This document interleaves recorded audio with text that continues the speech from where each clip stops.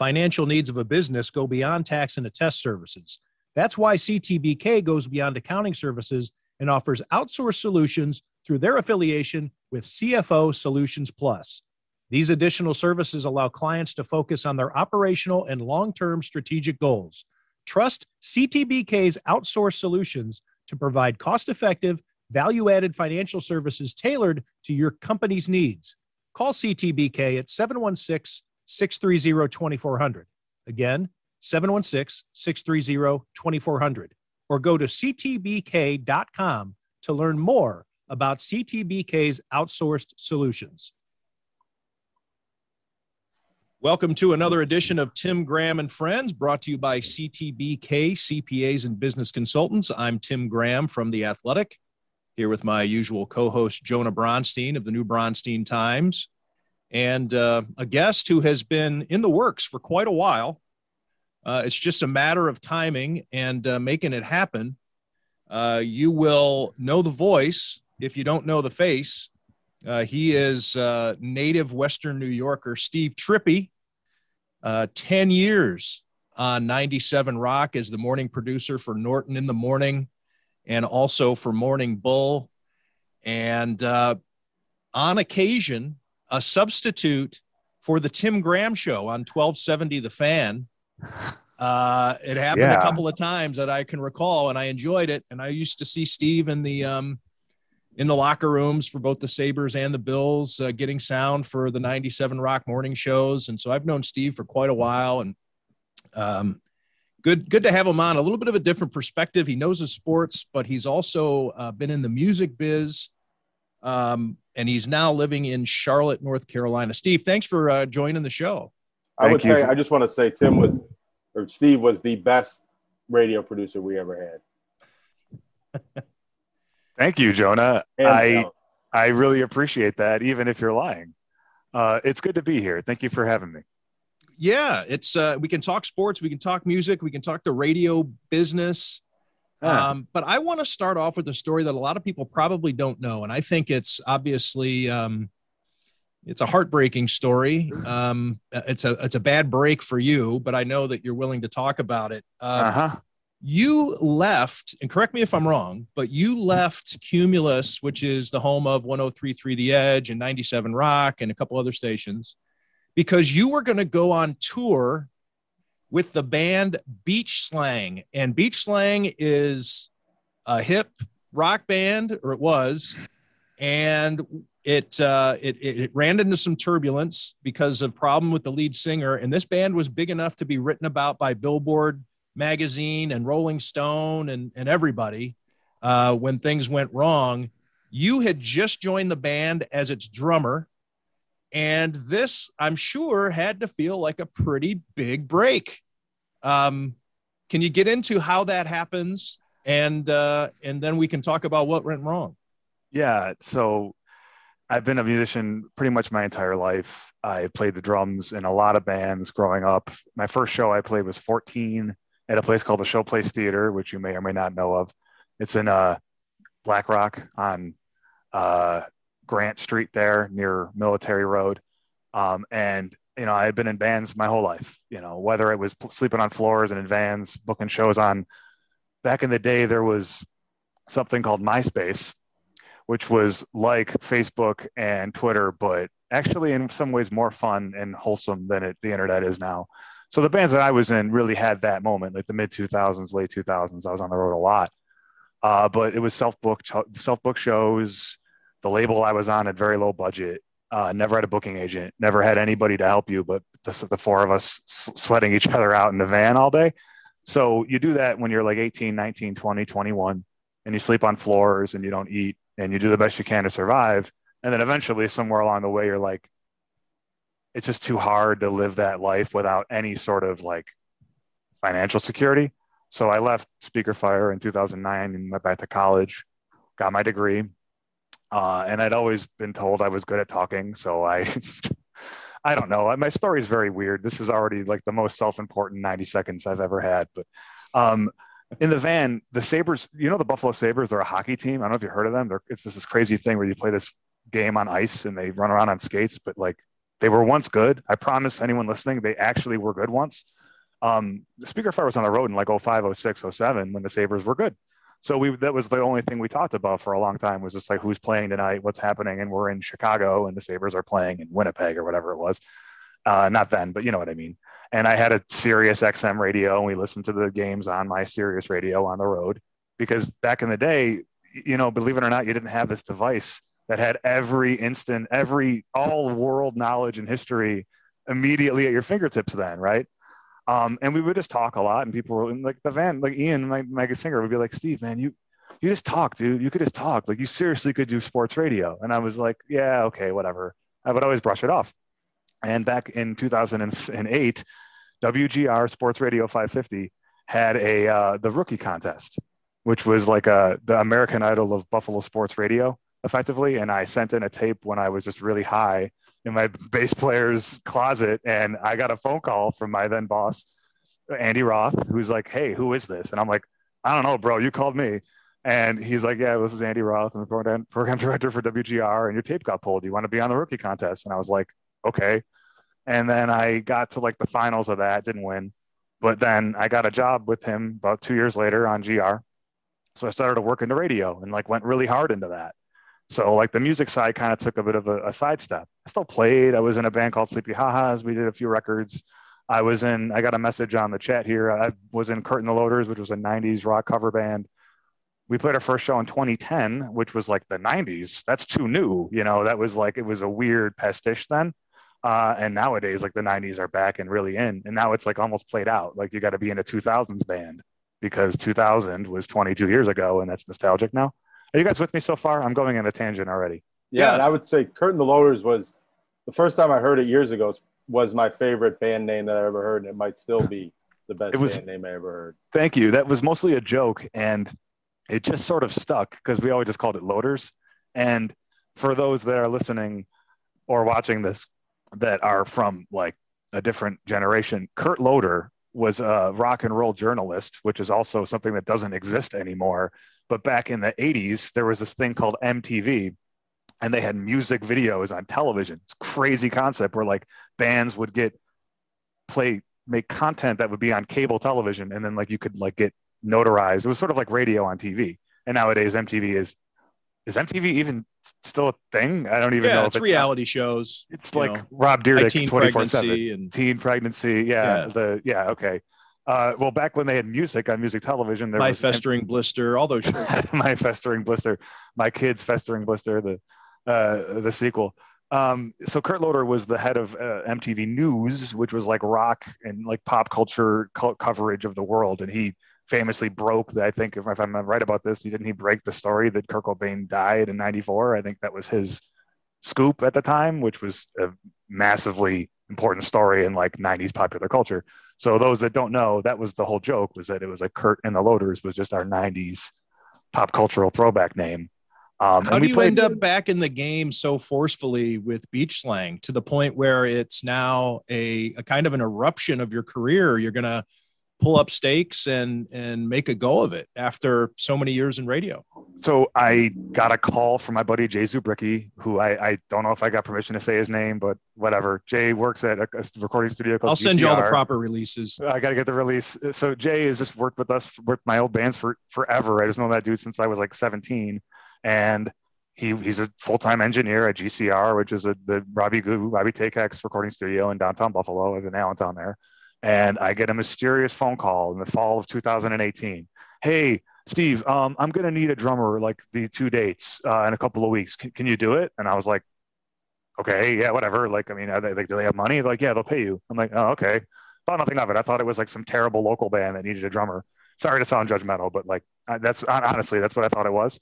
And like, those are usually the people who need somebody in 2 days. Right. And I get a phone call a few days later, like, hey, they're going to do some covers. Do you learn these songs? So I'm like, well, who am I working with, Jay? Like, what's going on? He's like, well, you're going to be working the beach slang.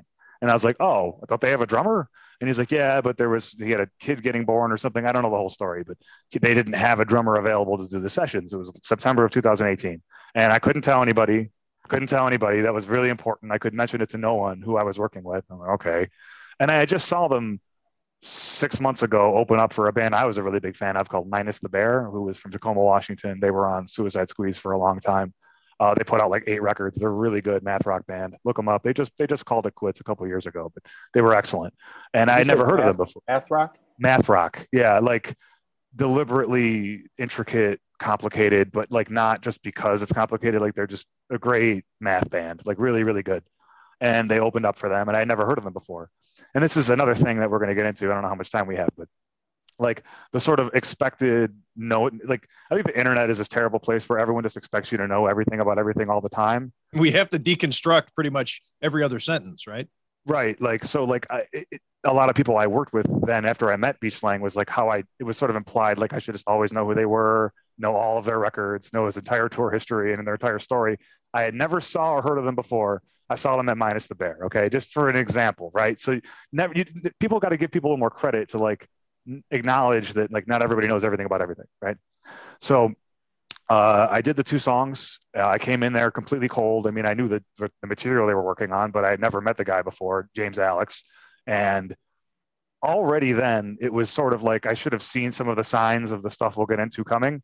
But like it's not uncommon when you get to a point where you're signed and you're touring that people come and go, right? That's just how it goes. It's a grind. Even if you have a paycheck and you have a steady job, finger quotes, like it's just hard to do that lifestyle on the road unless you're really well compensated, like, you know, John Mayer or something, right? If you're the drummer for John Mayer's band, you're probably doing pretty well. By well, meaning like you can afford to live as your only job be his drummer, right? But for the 98.2% of other people who try to be a musician or an artist or any sort of creativity thing as a job, it is extraordinarily hard to do full time. Just is. So if I just Googled something because I was lazy and didn't, in 2016, his entire original band quit on the guy mysteriously after a show happened where they all yelled and got at each other's throats, and then they all called it a quits. And he came back as James Alex of Beach Slang, kept with the name, and it was like his proprietary project, right? So everybody else in the band was a hired gun, a hired help, right? It's a job. You're not in this project. You have no fealty to the material. You have no points on anything, no creative control whatsoever, which is fine. Like whatever. I was eager to have a job, right? So I crush that session, did a really good job on it. It's on Bridge 9 Records. It's on the MPL SEP. It's out there on Bridge 9. Was well received. It was just a couple of covers from bands in Minneapolis and thought nothing of it. You know, like half a year goes by. I get a text message or a Facebook message from their then manager, Charlie, in summer of 2019, like, hey, Steve, this is a tough ask, but would you want to come on tour with us in the fall and open up for the Goo Goo Dolls? And I was like, yes. Like, what do you say when you're 31 years old, 32 years old then, and like had never really had a real full-time job in the game? What's the answer to that question, guys? What do you say when you're presented with that opportunity? Yeah. And your job is the producer of Morning Bull. I think that, I mean, it's still a nice job, but you can go chase a dream. So, and you know, the hardest part was just say yes. The shows are booked. It's with a real legit. I mean, we've all heard of them at least, right? The Goo Goo Dolls are like a real pretty famous band. So I was like, well, sure, yeah, that's amazing. Let's do that. So I blew out the rest of the vacation time I had at my job. I talked to my boss then, who also got fired. Well, this is all intertangled into just a tough beat here, but yeah, John Hager, my boss then, I'm like, hey, I have this opportunity. And I said, yes. He's like, okay, we'll figure it out. And I did 4 weeks on the road with them in the fall of 2019. Sold out shows, everything booked, a van that worked, a meal every night, a hotel every night. And what was the biggest venue? Oh, a couple thousand people. They were never like a normal like venues in terms of capacity, but I mean, I played at the Orpheum in Minneapolis. I played at the I don't know, or in Milwaukee, that was. Either way, I played at the Von Braun Theater in Huntsville, Alabama, like the Nazi rocket guy, Von Braun. Like he made it for real. Like look it up. Yeah, like he made an art donation to Huntsville, Alabama, where they were space camp. I don't know. That was cool. I don't know. It was amazing. Tropicana Hotel and Casino in Atlantic City. And this was Goo Goo Dolls headliner? Or had that not happened yet? No, this was the Miracle Pill 2019 North American leg, and we did like 3.5, 4 weeks. And, you know, all sold out. We played at across the street from the National Theater in Richmond, Virginia, where Jimmy Eat World, my all-time fucking favorite. Can I swear on this? Yes. Am I allowed to do that? Okay. Yes. My all-time fucking favorite band was across the fucking street on a Tuesday in Richmond, Virginia. Jimmy Eat World was there across the goddamn street, and they had toured together. I guess they all knew them, which was amazing. And then I got to go meet them and have dinner with Jay Atkins, and they brought us onto their side stage, and I got to watch my favorite band on the side of the stage. And I was like, holy crap, this actually might happen. The dudes from that band, Japan Droids, have you heard of them? Yeah. They were there hanging out because they're from Charlottesville, Virginia, not too far away. And his wife was going to graduate school at UVA or something. I don't know. He was there. They were fine. They were cool. You're networking. You're making connections. Exactly. Right. But the whole idea was that, like, okay, we'll do this 3-4 weeks and see how it goes. And I had a couple more shows December of that year, and we'll see what happens. I wasn't expecting to get the full-time run. Where did it go wrong? So I got an offer to do the full-time tour when he did the next record that came out in January of 2020. I did that percussion on that record too. Their other drummer couldn't do it, but I was close to even getting the drums on that job. But so I got the full-time offer in December of 2019 to go on tour full-time in March. It was like 7 weeks, full booked, full US. And I'm like, well, here we go. I'm going to quit my job, right? Like I made it. It made it in the sense that, like, here's what I want to do. I got there. And I'm going to leverage this opportunity and other opportunities eventually, right? You'll meet other booking agents. This is now your career. Well, hopefully, right? I mean, at the time, I'm sure you're thinking it is, right? Yeah, hopefully. I mean, I don't know. Like, you never assume anything, but I was going to do whatever responsibilities I had for Beach Slang for that whole album. We had European dates booked. There was stuff in Australia on them, like a whole 18-month slate of like dates to do, and. Oh, motherfucker. So the strangest thing happened in March of 2020, guys. I don't know if you heard about it. Tell us. Well, I don't know if you've heard about a global pandemic, but like I didn't have that one on my fucking bingo card. It didn't get, maybe that was something in Charlotte, but that didn't get here. Yeah, I didn't have a massive, unconscionably terrible world tragedy on my, fucking bingo card. And my last day at work at 97 Rock was February 28th, 2020. And I'm like, we'll ride it out for a couple of weeks. The first day of the shows was like March 8th. That was the first day of the scheduled tour. We were going to play South by Southwest. We had a whole thing. And, March 7th, March 8th rolls around. The virus gets worse. It gets worse. It gets worse. And then by whenever that was, St. Patrick's Day, we called the tour.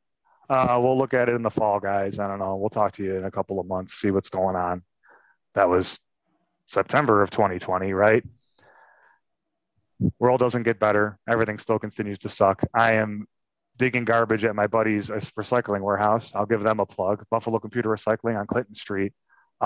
Take all your electronic recycling needs there. Good people there. I called my buddy Rick, who runs the shop, in a panic because I didn't have a job. I didn't have a fucking job. I quit my job for no fucking reason to go on a tour that never happened. So I lost my dream job on a fucking pandemic. And then Christmas of that year rolls around, somewhere around there, mid-December. Fuck. And their manager, Charlie, she calls me up and she's like, hey, look, I just want to let you know, I left James. I can't work with this guy anymore. He's been abusing me the whole time, the whole thing. Like, if you want to Google the allegations, they're out there. But at the time she told me this, it wasn't public yet. And it wasn't my truth to tell. You know what I mean? What was I going to fucking say? I'll give a little thumbnail here. It is easily Googleable. Like I had mentioned earlier, Rolling Stone covered this, Billboard, every major Brooklyn Vegan industry publication. But so James NPR. Alex was accused of inflicting emotional and psychological abuse on the manager, who was Charlie contact. Yeah. And then around that time, James Alex tried to take his own life and was in a inpatient treatment facility, and said at the time, and I think it's held up to be true to date, that he was leaving the music business altogether, and he wasn't going to do music anymore. And that didn't help Steve Trippi at all. It's a bad beat, and like, what are you going to do? Like, I mean, I'm not laughing at the guy's misfortune, but I'm not. And the whole thing is, like, I support her and I believe what she was saying. And like, I just peeked my mic there. I apologize. I don't know. It's a tough beat. It is what it is. I'm never going on tour. It's never going to happen. I had the opportunity. How are you in the music getting along these days? Well, I mean, I relocated with my girl to Charlotte because she had family here, and we were going to try to leverage those connections to try to like reestablish, start over somewhere. You know what I mean? That was like kind of the plan. I'm in commercial audio visual sales. Didn't see myself doing that.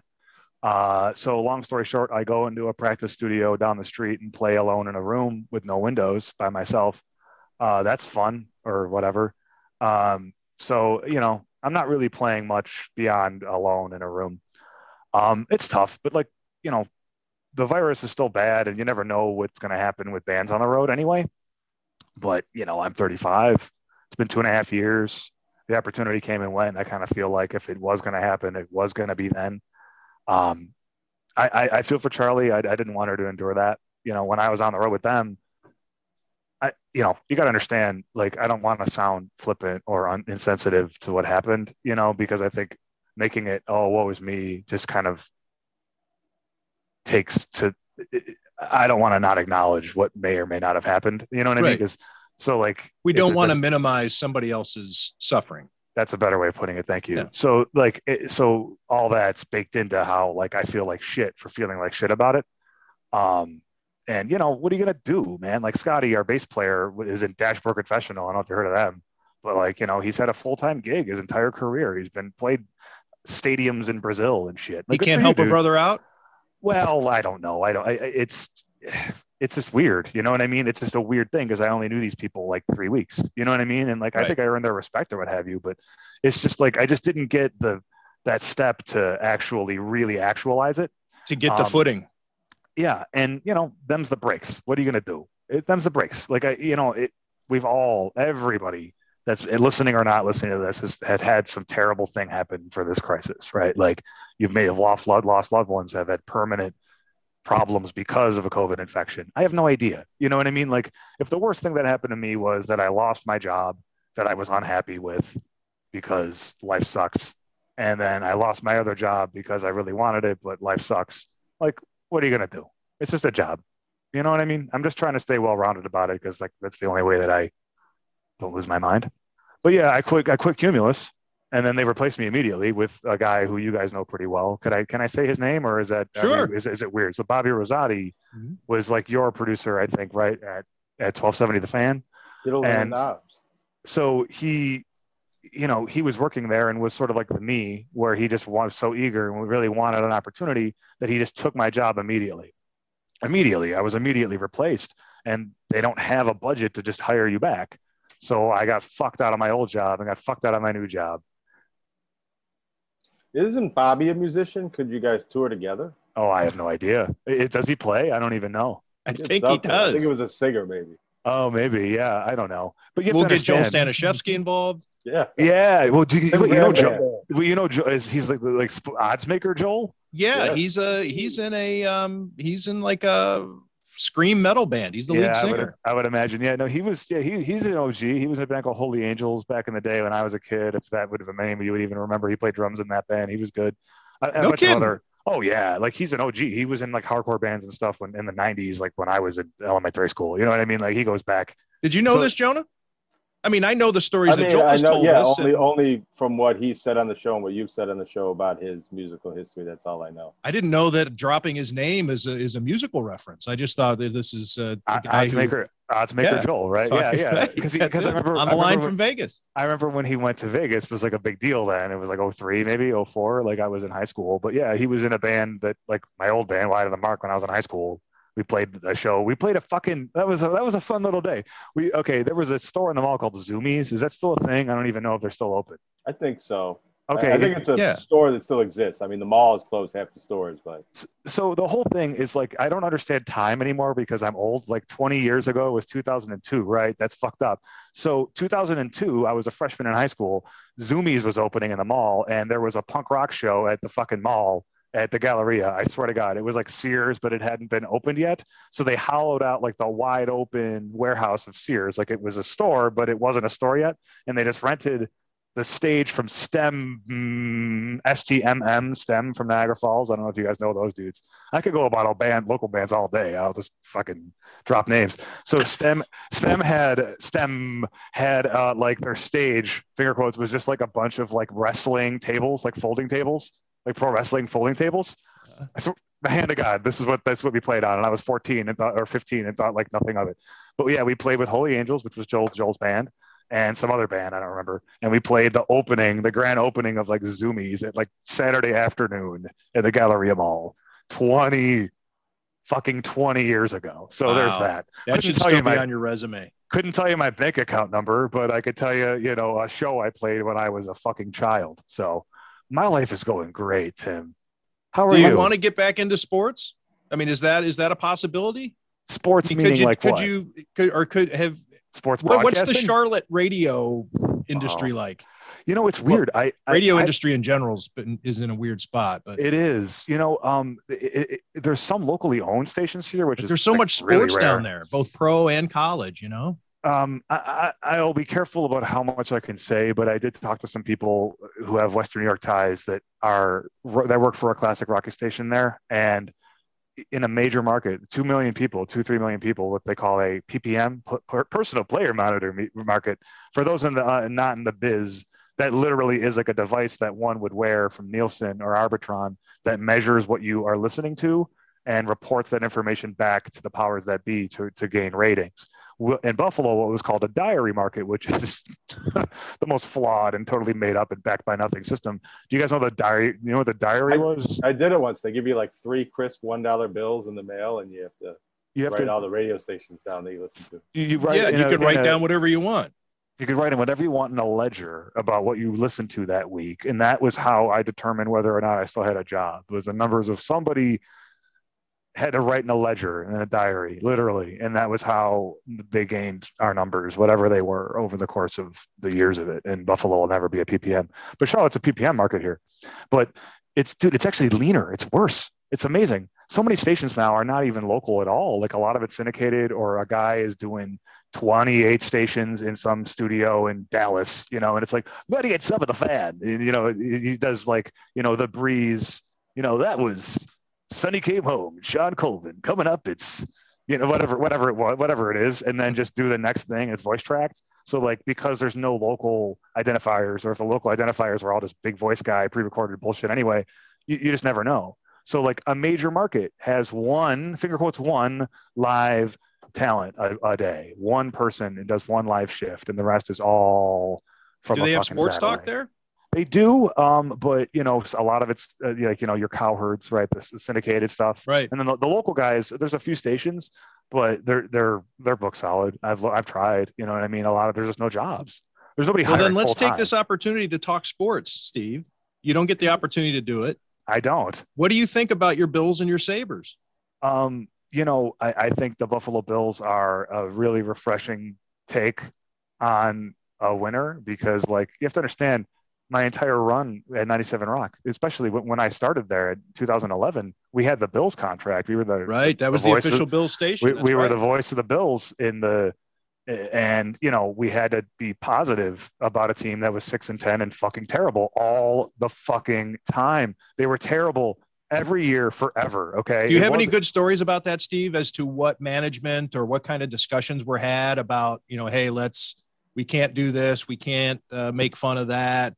Hey, we just got a call from Russ Brandon and he's pissed off. Admittedly, I will say this, at least in my experience, no.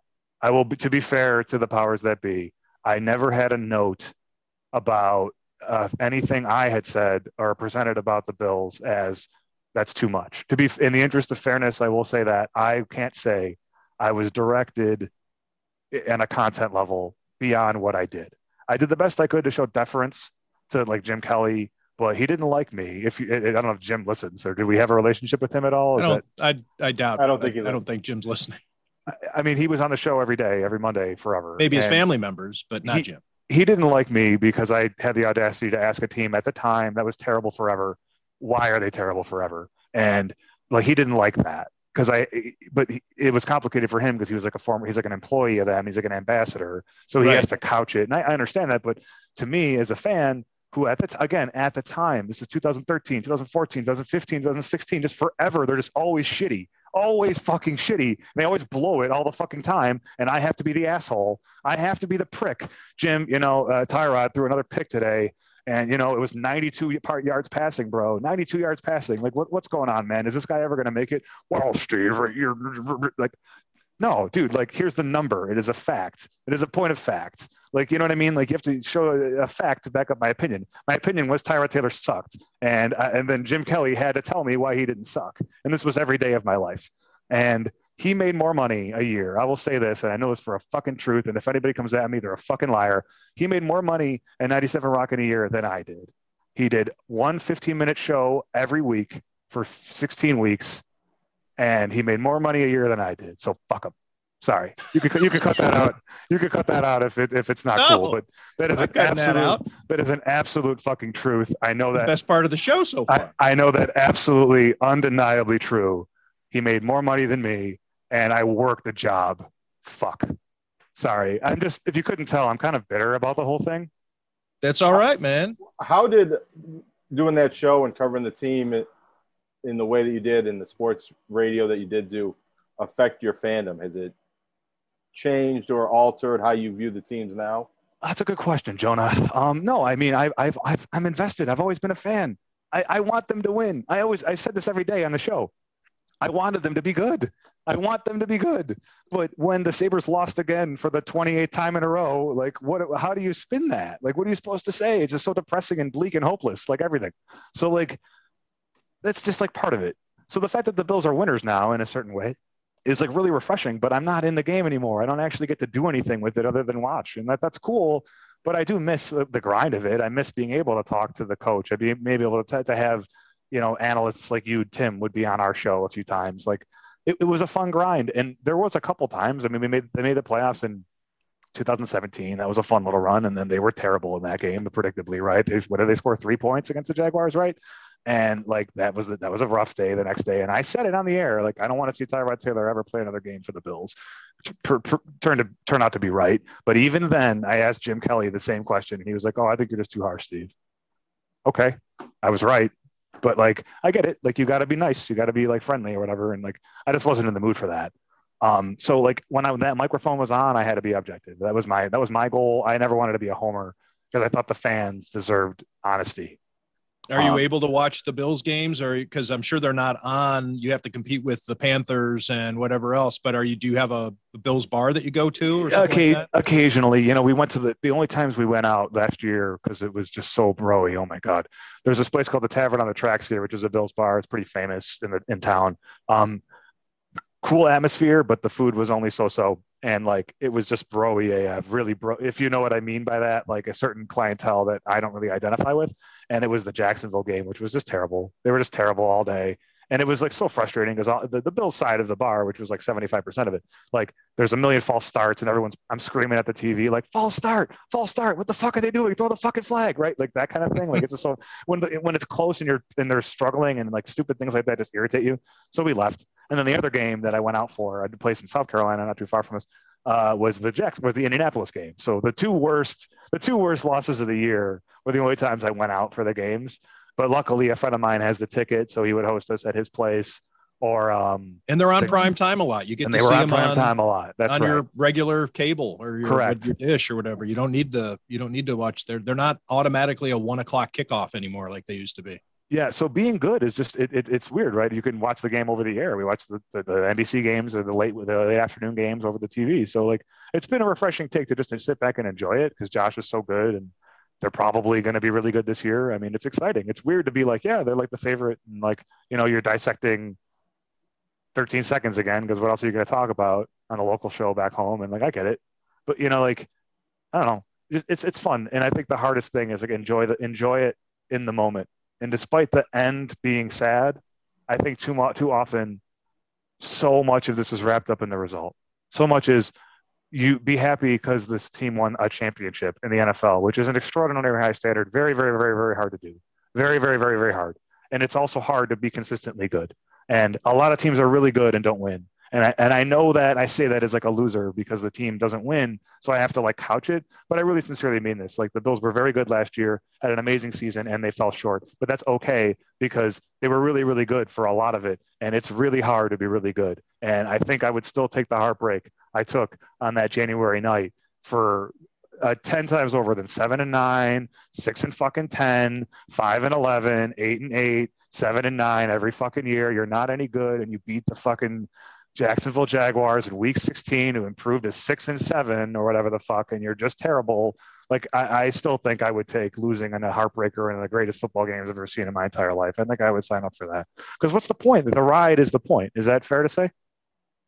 Yeah, absolutely. That's all I got. It's not always about the destination, but too much is wrapped up in the mythology of it, right? If Josh doesn't ever get a ring, he's one of the greats, but he's super young. He probably will get there. And if he doesn't, what are you going to do? That's kind of where I'm at, man. Like, what are you going to do? Isn't the turbulence on the ride part of it too? I wonder if the Bills have a great season or the great season they've been having, does that make the sports radio harder? Are you implying that the content is better when the team is worse? I am, or maybe it's a little bit easier to come up with things to say. And I remember growing up with GR when the Bills were good, the guys like Art Wander and Chuck Dickerson, they were still finding things to complain about. It wasn't just praising the team for 4 hours on the morning drive. See, yeah, that's a good question. I don't know. I just called Jonah. He never experienced the other side of it. Yeah, he has nothing to compare it to. Like really, there was my experience was all negative, right? Like the Sabres. I got the job at 97 Rock in 2011, the last time they made the playoffs.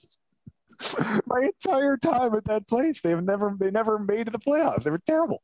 So like that's the point. Like I had to call it like I see it. And most of the time, the entire run, they were really bad or just mediocre, which is I don't know which is worse. But I get your point.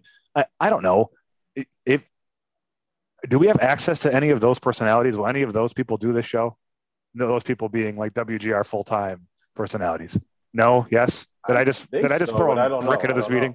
No, I there was a weird thing with what was Entercom, and I don't know if it still exists. But I caught word that people from The Athletic weren't allowed on Entercom stations, and that wasn't necessarily a GR thing. It was a national thing, and I think there was some sort of pissing match of some kind. And so, yeah, I haven't been on WGR in a long time, but I get along great with those guys. I have beers with Chris Parker and, Nate Geary, and we chat all the time. I mean, there's Sal Capaccio and Paul Hamilton and I still break each other's balls when we see each other. But being on air, there's like this unspoken thing that happened a few years back, and I don't really know the story about it. Yeah, see, that's interesting because at least when I was there, like I was a part-time board monkey. I had no authority whatsoever. I did live content on the weekends and at night. And that was when they had no budget. That whole time I was there was the best of WGR. I would just talk to myself and make goofy. So it was fun because I got good by learning on the fly, like what it was, sure. But like, since I had left, they have a night show, they have a midday show. Like it's a lot different 10 years later, you know what I mean? And like people wouldn't even know if I was even there. It was a short run, but I learned a lot. But like I would say that even like the Buffalo News then wouldn't be something you would like cite in the paper. Like if like your old pal, if you remember Bucky Gleason, right? Like I got it was positioned to me that I should position it as it's reported that the Bills or the Terry Pegula is buying the Sabres because of the memorandum of like Bucky had that story. He was the but first you weren't person, allowed to give him credit. And that's not necessarily a Entercom thing. That's, I think we had a boss at the Buffalo News who, if we didn't report it, it didn't happen. So if let's say the Rochester DNC, if Leo Roth had an exclusive interview with Ralph Wilson and he said something newsworthy, it didn't happen. See, but that's like needlessly dumb. Though, what are you don't give your audience any credit that they can go boop, boop, boop, boop, boop. Well, now it's the other way around. And the Buffalo News is aggregated. It just takes everybody's content. Well, but that's because of the world we live in and no one pays. Oh, fuck. I want to talk about this. How much just to get people to click on to come to the website. There's a lot of that. Well, because but if the issue is specific, like if GR would cite ESPN or the Dallas Morning News for a report, but not the Buffalo News, that's a little more. Right. Well, that's what so the Buffalo News will aggregate everybody except the competition. So they won't acknowledge anything written by The Athletic or by maybe I don't want to say I've seen them credit you by name. It's maybe done less, but I've seen it. Yeah. Okay. Yeah. But that's the thing. It's like the way we consume content and consume media has changed so much, even in the last 10 years. Nobody pays any attention. The reader doesn't care. I can't tell you the number of times people tell me, that they run into me and say they like that story of mine that they read in the Buffalo News last week. And you left the News when? It's 4 years ago. Yeah. See, and I mean, that's the thing. It happens at least twice a month. And I think that's super interesting though, because like you had such a cachet and like a huge pull. And I remember like when it was controversial that you were on the Two Bills drive board for like 3 minutes. And then like everybody gave you so much shit on the Two Bills drive board that you're like, yeah, I have a job, guys. I'm done. It was like one day. Yeah. My name is on this. You can say whatever you want anonymously. And so I was like, yeah, I thought I was doing something. I liked the idea of it. It was good. But you were going to say, I got you excited about something. Something popped into your head. So I don't know how much more time we have because I feel like I'm on a bit of a loop here. But okay, the newspaper, the physical newspaper, does it exist still? Is it still in print? The Buffalo News? Yes. Yeah. Okay. Still 7 days a week too, which is probably the next thing that will come. Is that they'll eliminate days. That's I don't have any inside information on that, but that's just kind of the way newspapers are going. It was a big deal that Gazette comes out 5 days a week.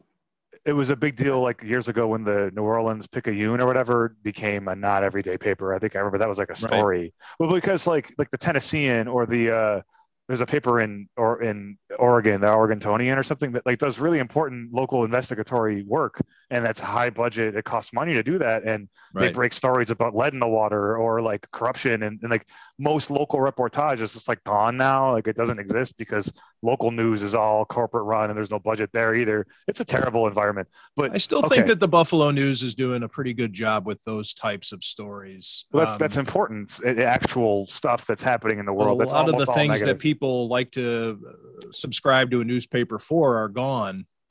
What do we got there? The Waterloo Berry Seltzer. It's pretty tasty.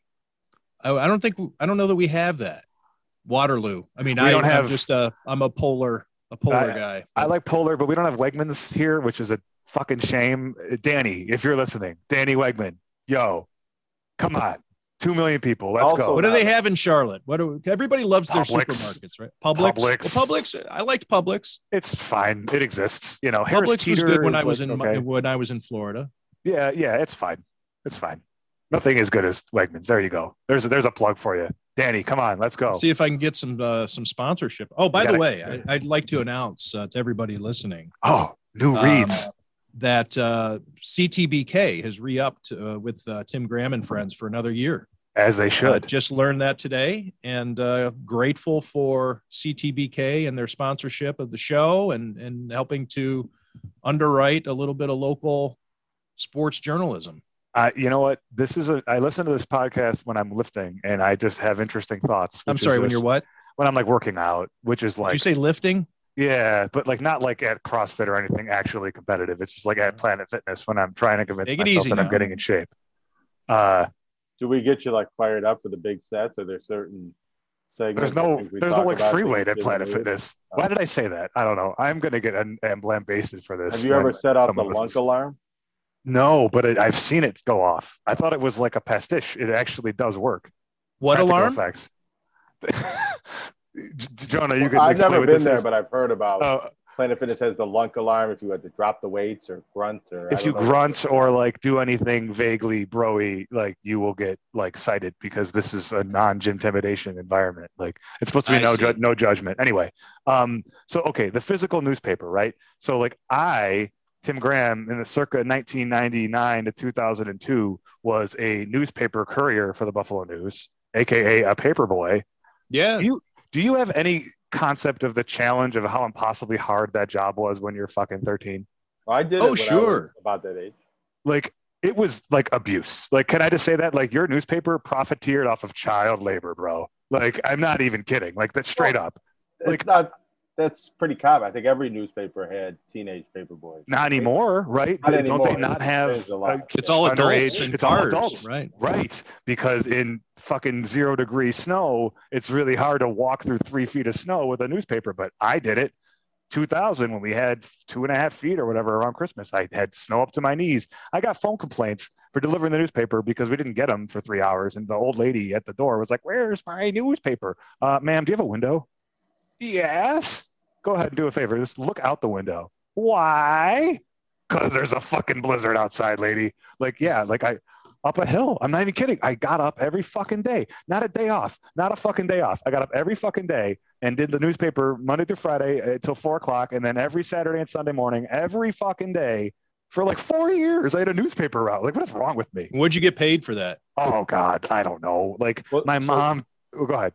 I was just going to say, I did it for maybe a year and a half, and I didn't think delivering the paper was that bad, although the 7-day burden could catch up with you if you didn't have people to help you out or substitutes. But the worst part of the job was collecting the money. Oh, the collecting. Knocking on these old people's doors and begging for $3.25. And one lady would give me an extra nickel and make sure I put it in a different pocket like that. So you got paid as much as people would tip on top of that money, and how dogged you were in collecting that money. That's right. And there was inevitably always the family at the end of the street that just was never home, and you just ate it every week. Like you had the little stubs, right? The little cardboard stubs or whatever. Yes. And like there would be weeks of a time they just wouldn't pay. But like I don't know, like $40-$50 a week, maybe. Does that sound close, Jonah? Maybe 90 on a good week. That sounds about right. $50 a week on a good week. $50 a week. And then like Christmas calendar, every kid did the Christmas calendar thing where you went to every house, not just the ones that paid by mail fucked you, because you got a surcharge for everybody that paid through the mail, and you didn't get to have to go to collect to them, and they wouldn't tip you. I am bitter about my paperboy job. I need to talk to someone. Yeah, but you would go to every house on the street and get the Christmas calendar. You're more worked up about this than you are James Alex and what happened with Beach Slang. Because I think about it now, and I was like 14 years old, and like trudging through blizzard, snow, and muck and rain every day, and like somehow didn't lose my mind. I thought nothing of it. And I think back now, I'm like, why did I do that for so long? 4 years. And like my asshole brother's friends would like drive their car into the paper box, because you got like the box they don't have this anymore. There was a bin that you would have at the corner of your street, right at the end of your house. Right? Which I always thought looked like a dump. Like that was always a bad look. The big Buffalo Evening News box with weeds going awful around it. And like people were assholes. My brother's friends would literally like drive into it as a joke. I'm hand to God. Like Doug Lasky drove into it and drove back and then drove into it again just to like rile me up.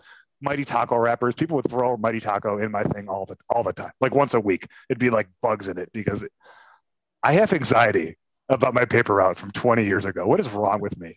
I don't know. Media has not been good to you. The media industry. I know. Newspapers, radio. I remember I was delivering through September 11th when the planes hit the towers. I had to do that day. That was a fun day. I don't know. It was a long time ago, obviously, but I just think about it now, and it's like they don't let kids do it. They don't let kids do it anymore. Why? Right? It's probably a massive insurance problem. Now they do it out of their cars. And I think some of this is because there's less people getting the paper, but you have a bigger route and you drive from house to house. Every year I wanted to do like newspaper delivery guy horror stories on the morning show. And like everyone would be like, "Who cares about that, Steve? No one can relate." And I'm like, "No, I swear to God, we will get people." There's a lot of us out there. A lot. There's a brigade. There's a millennial. It's a niche millennial topic of like 30-something dudes who are scarred for life from the time they fell on their skates when they were skating, delivering the newspaper. And then inevitably, like the babes walking home from school saw you, and then you got to like pick up yourself, like, "Oh, I didn't fall. Fuck." And then, you get up and you're bleeding from your leg, but then, you just got to shake it off because, Katie saw you.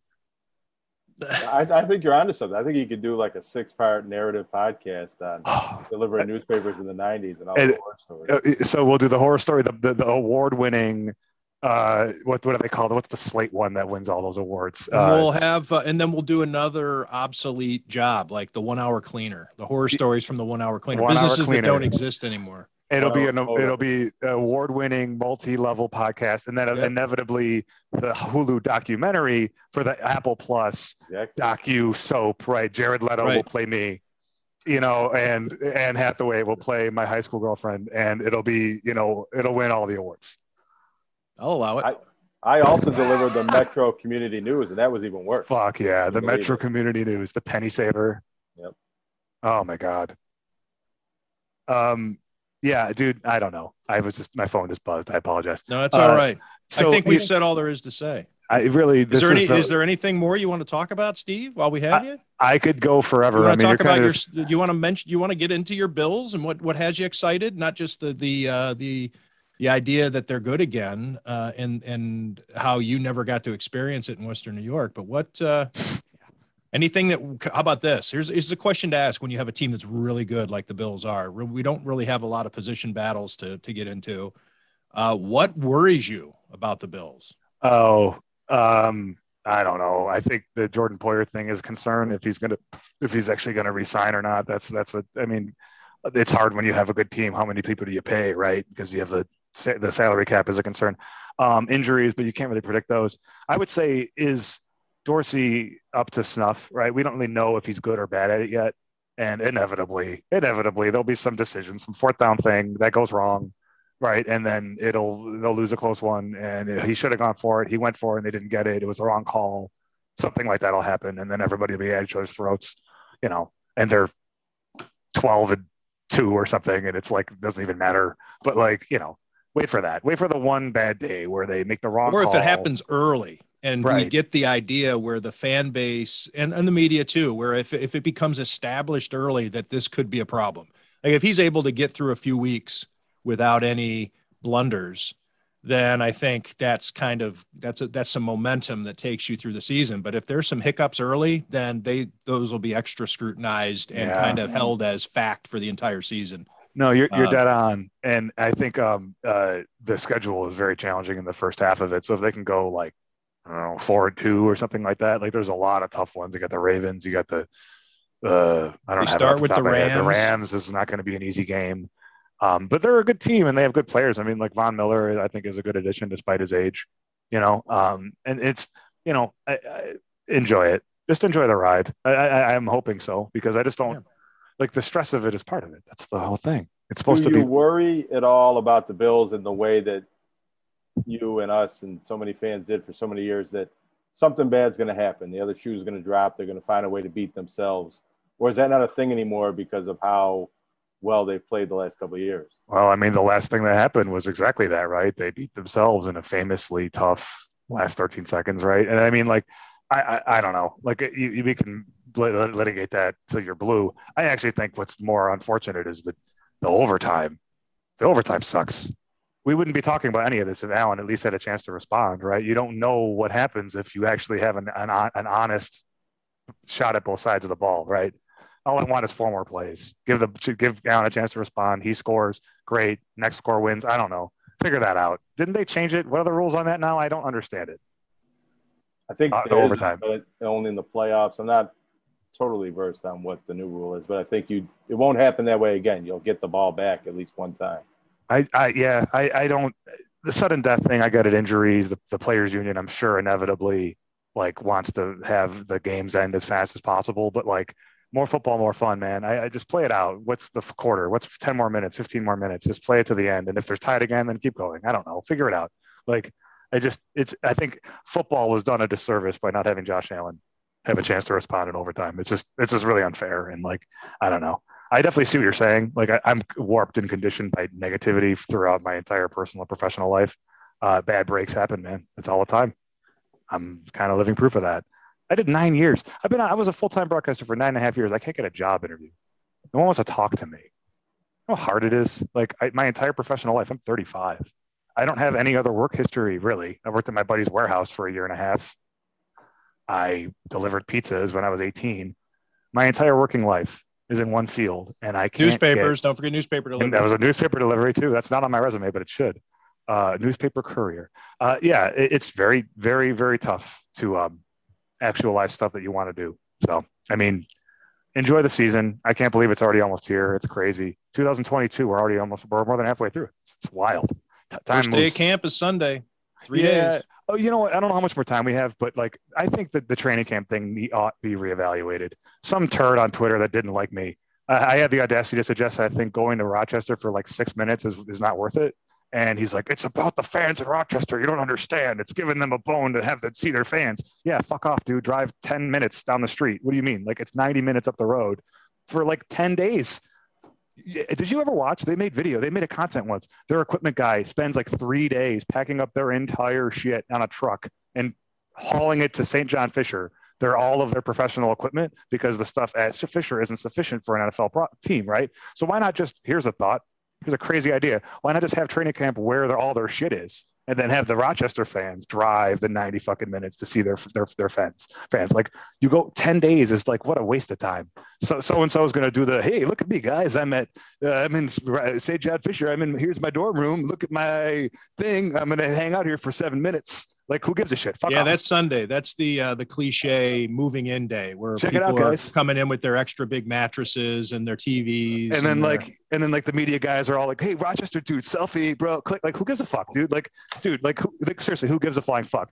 Okay, you gotta eat your garbage plates. Yeah, you got to have your garbage plates. Like at Pittsford, New York. I don't know if you've been there. Anyone listening hasn't been to Pittsford. It's a bougie, white bread, difficult to navigate suburb that is twisty-turny and hard to get to. Why? Why do you think a rich suburban neighborhood is purposefully difficult to get in and out of, if you get what I'm getting at, right? And it's in this private college where you can't even get there because the media is so warped from, no offense guys, but you're so like warped from years of access that if you're a fan like me who doesn't have a press pass, you have to drive 90 something minutes on the highway, wait in line at a fucking public high school 35 minutes away to get a bus to go and then wait in line again to get through security, to wait in line at the shitty churro stand, to not get a seat in blazing hot sun to watch guys bounce around in fucking shorts. So I say, fuck St. John Fisher, get the fuck out of Rochester and fucking superhero day at 7:30 in the fucking morning. Who the fuck is going at 7:30 in the fucking morning? No, call all that a spade. Just go home. Just go to Buffalo. Everybody, there's plenty of parking. There's plenty of access. It's designed to hold 70,000 people. 10,000 people are going to show up. It'll be fine. Everybody get in out real easy. It'll be a wonderful afternoon. And instead, you got to get up at 7:30. You got to get up at 5 a.m. to drive 90 minutes to watch guys dick around in shorts for 30 seconds. Like, what the fuck is the point of that? If it was anywhere else, it would make sense. But there's no parking lot. You can't park there. They won't let you do it. Why? Because some prick who is a self-entitled, sycophantic, self-important, I said sycophantic already, glad-handing douchebag who made money hand over fist by lying to you for years, decided that I have to go to my alma mater and have this training camp there 20 years ago. Is that right? Is it not? Was that not a Russ Brandonism? That was a Russ Brandon marketing move. That. 20 years ago, everybody kind of went away for training camp. It's not 20 years ago. That's what I'm saying. Like, isn't it just easier? Like, it's a revenue opportunity. I understand that Connors and Ferris or whoever the fuck spends. Yeah, you want your, the Bills have this multi-million-dollar training facility with all that equipment in it, and their trainers have their offices and their tables and their bikes and their hot tubs and whatever. But let's go cryogenic. Yeah, let's go turn this gym into a locker room in case there's lightning because we got to come inside and. Yeah, and like instead, just for 10 days, they don't even go beyond the first preseason game. It's like such a half measure. Either if you want to go to Rochester, then go and stay there until the end of preseason so that people can actually enjoy it and you get settled into a routine. And Sean McDermott, I know, loves his practices at like every day the same. Yeah, he's very regimented, and I respect that. He's the boss. But like again, 8:30 in the morning, dude, like that just sucks. That just blows for anybody. If you're Joe Blow guy, you're regular, honest, 40, let's call it the 97 Rock listener, right? 48 years old, you're man, you don't like your job, your wife's nagging you, you got 3 kids, and your life is unfortunately unhappy, right? You're going to have to take a day off of work to go drive with your family and burn a whole vacation day to drive to Rochester and overspend on the stupid fucking pretzel to have 3 hours to kill. And then it's 11:30 and now you're in Rochester, the mustard city, drink it in. What are you going to do in Rochester for the rest of the day? So you get and drive back home, get on the 490 and head home. And now it's 3:30. Good for you, dude. You just went in a loop for no reason. What is the point? I think you're too cynical. Tim, you could answer this better than I can. If the Bills move training camp back to Buffalo, would they have as many open practices at the stadium on the turf? That's a good question. Well, that's a thing. And the other issue being is there's no place for people to sit out at the practice fields. So they would have to have, if you wanted to have the practices open, you'd have to practice in the stadium. In the stadium, which that's where they play the games. They play the games there. What's the difference? They do one, and they do one every year there, but I don't know if they do 12. Yeah, but it's at like 5:30 in the afternoon. on like a Thursday. Like, dude, people, it's like, it's just such a, I will give Rex Ryan is a lot of things, but I will give him credit. He understood the entertainment value of the product. And we're going to have night practices. They're going to be at like 7:00 and go to like 9:30. And people are going to enjoy it because you got out of work and you can get dinner and then go and do it. I think Rex liked doing everything later in the day. Respect that. I respect that. No, fuck getting up. Getting up is fucking stupid. Fuck the morning. It sucked. I got up at 4:30 in the morning every goddamn day for like 9 years. It was fucking terrible. Fuck it. You know what we have? We have these things called lights. We have electricity. You can just start the day later. Who gives a shit? There's a 644-9797. There's a take. Why do we have the morning? Why couldn't we just start the day at like 11, like everybody in Spain? They go and work from like 11 to 3, take a nap for 2 hours, go back to work, and then party to 2 in the morning, and then do it again. And guess what? They're fine. Madrid's been there for like 1,000 years. They're doing fine. A team that plays so many primetime games might want to practice at night once in a while. There's an actual, there's a point. There's a practice. There's a football point there. I just think St. John Fisher is a bougie, white bread, it's self-important, inoculated suburb. I've been there. It's very difficult to navigate. Would you agree? They do PGA tournaments there, right? Oak Hill, isn't that in Pittsburgh, right? There's a lot of golfing that goes on with the Bills people while they're out there. They get to do a lot of rounds of golf. Okay, Tim, what kind of people golf at that kind of facility? What kind of people? I'm just saying that's part of the reason I think they like their golf. Yeah, but you're not taking the bait. You won't do it. No, I'm not. White people. Is that what you're getting at? Rich, right, white folk. Okay. It's a certain kind of environment that doesn't like common people, and it was made that way. Okay. That's the suburbs. That's what it is. It's a certain kind of environment, and football's for everybody. At least it should be. Predominantly black players, right? Like, I don't need to get all like political right now, but I'm just saying, like, there's a reason that neighborhood, Nazareth College, I'm just saying, like, it just irritates me. You might be right. I just wonder, is there a college in the city that would be suitable? I think no, there isn't. The only other thing would work would be like UB, which is the point. What's the point of going to UB when you could just do it in Orchard Park? There's no, unless they went further out east and went to Syracuse or something. But why would you do that? That's even more of a hassle, right? The team has bled dry. The regionalization of the franchise. I guess we can leave it with this. Like, I resent multimillionaires, billionaires making us feel guilty for not buying their product that's overpaid and under worth it, especially for a very long time. I think the Sabres are still this way. It's expensive and it sucks. And like, you got to feel guilty that, oh, well, especially when Ralph got old, man, it was, I don't know, guys, we got to move the games to Toronto because like, it's really tough to do it here. It's a small market and we only have so much corporate entity here and it's really hard to do it. Russ Brandon, you have a $20 million fucking salary, bro. Fuck off. No, you're wrong. They make money. I don't care. Like, don't hold the existence of the product hostage against its own fan base. I think that's a terrible sin. And I think the Rochester thing is an appendage of that. Like, we can't make it work where we are, so we have to go and expand and leech off of other people. And like, the Rochester fans are the Rochester fans. Are anybody going to be there from Rochester not fans of the Bills if they're not having training camp there? What's the point of it now? Yeah, if they don't have training camp there, are you at risk of losing Rochesterians to the New York Giants? No. Are they going to become Jets fans? I mean, it would be what, 1%, 2%? No. So like, what how many people are going to go to a practice and say, "Oh, I better get season tickets. I really like this football seems pretty impressive. I'm going to give it a shot." Yeah, at this point, you've bled it all. You've got everything you can out of it, and like, good for you guys. You got creative and found a way to make it work, and I appreciate that. Like, there's only so many Celino and Barneses or whatever they are, the Barnes firm now. Those accounts are very expensive, but there's like 3 of those, and in Charlotte, North Carolina, there's a lot more architects and a lot more commercial real estate and a lot more money here. There's Truist Bank, there's Bank of America, right? So there's just more money to be spent. And I understand that, but like, I don't want to, it's not my fault that the Buffalo's in a depressed market and can't make it work. That's like nobody's fault. That's just like the world. It just sucks. It's 250,000 people where they're lucky to have a team. And like, I just feel like that it's really unfortunate, especially Jonah, if you would say, I would think you're probably about my age, right? About that 30 something. Is that fair to say? That's fair to say. So like, I would say you and I were definitely raised in, when Ralph dies, the Bills are gone, dude. Like, have fun with it now because they're never going to survive, which turned out to not to be true. Heard a lot of that, although I never believed it myself. But yeah, I know what you're getting at. For many years, and then you had to endure. That's why 6 and 10 was okay, because we have Willis McGahee, and we're going to have him on some Madden show and be terrible. But we have a star running back or Marshawn Lynch or CJ Spiller, these star running backs that get an ESPN feature and be content with that. That's good enough. 7 and 9, 6 and 10, it They're going to run the ball a lot. We're never going to throw. We're going to get our teeth kicked in, skull crushed by the Patriots again by 30 points. But yeah, we were on Sunday Night Football one time. Like, that's what I like. I don't know. I don't know where I'm going with this. I'm just saying, like, I just feel like I'm glad that we're out of the Bills aren't going to live here long era. Like, they're here to stay despite the morally abhorrent $1 billion check they cut to a billionaire. But, like, dude, nobody belongs anywhere. Nobody exists on purpose. Everyone's going to die. You might as well watch football. If you're into that kind of thing. I mean, truthfully, right? Like, the world's getting hotter.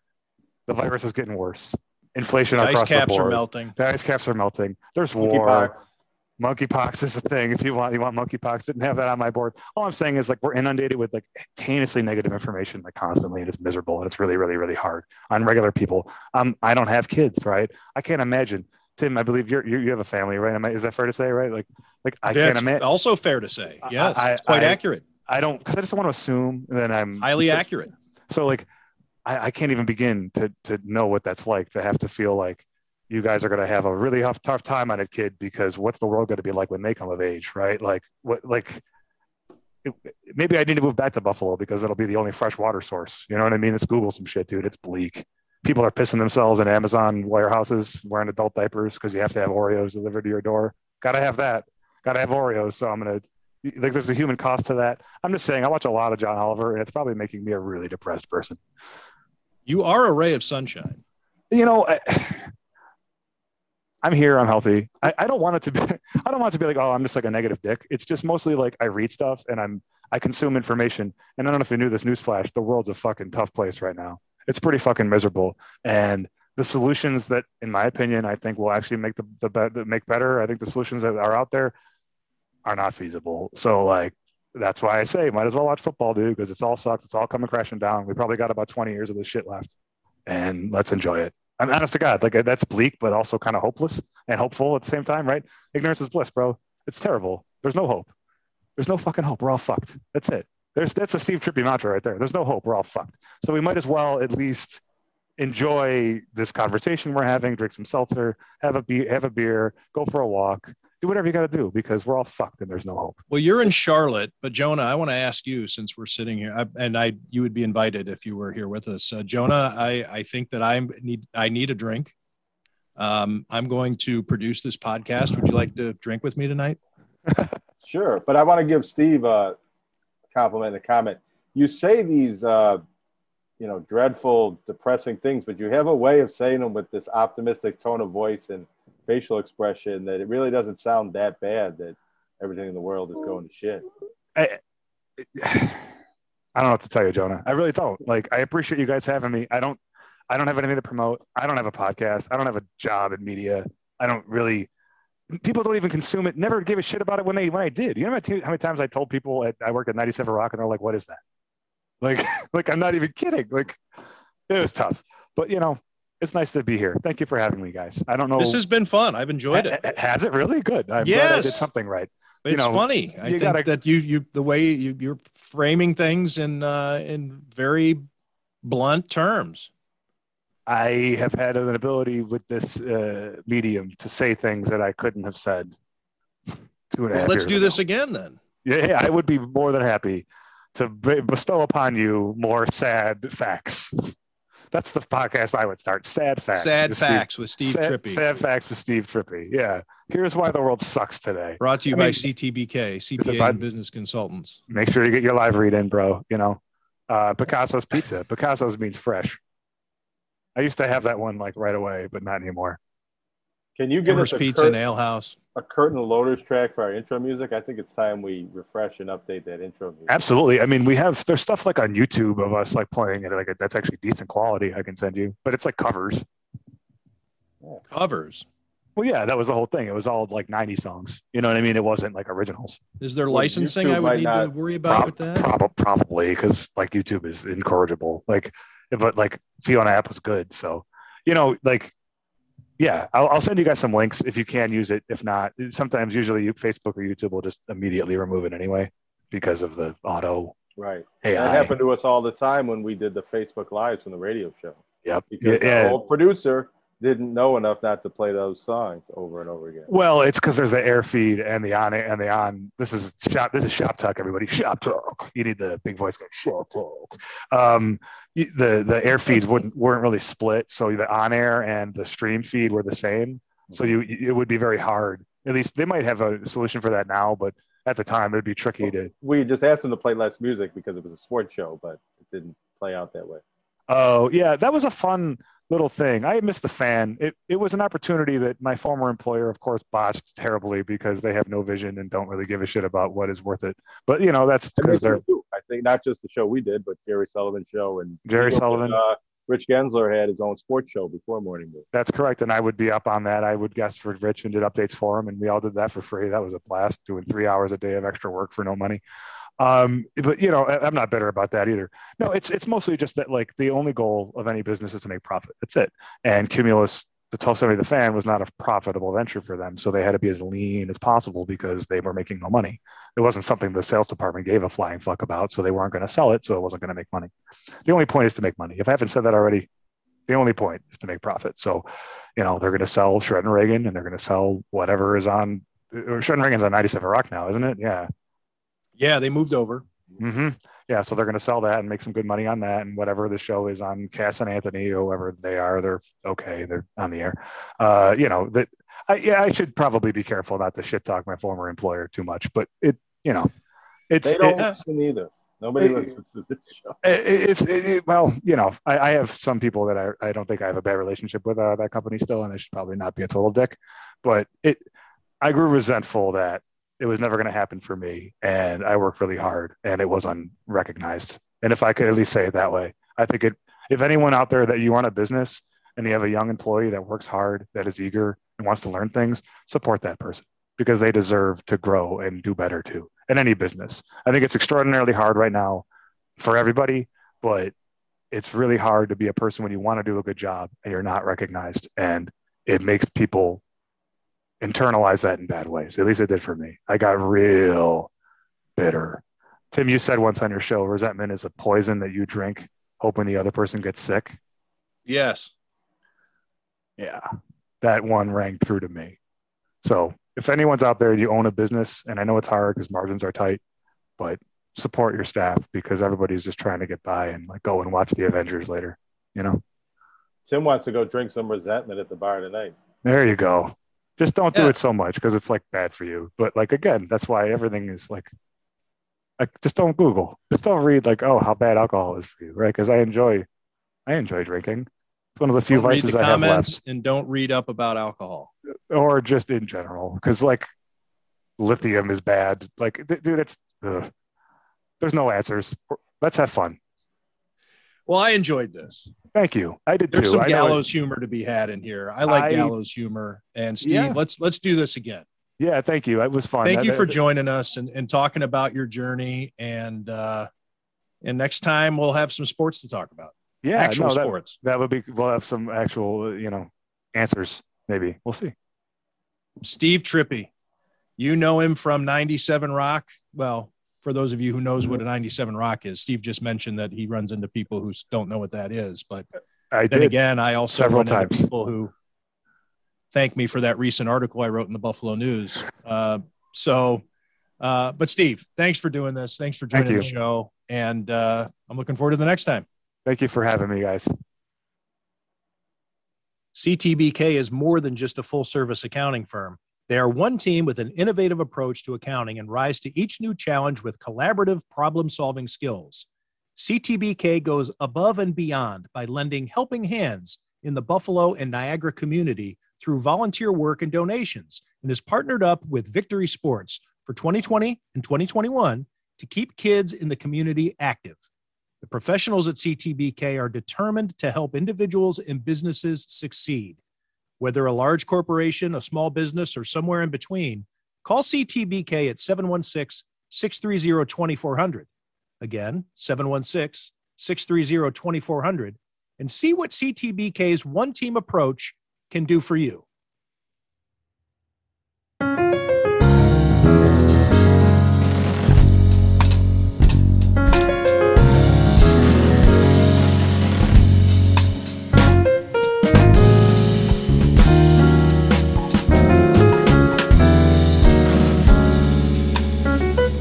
Bye.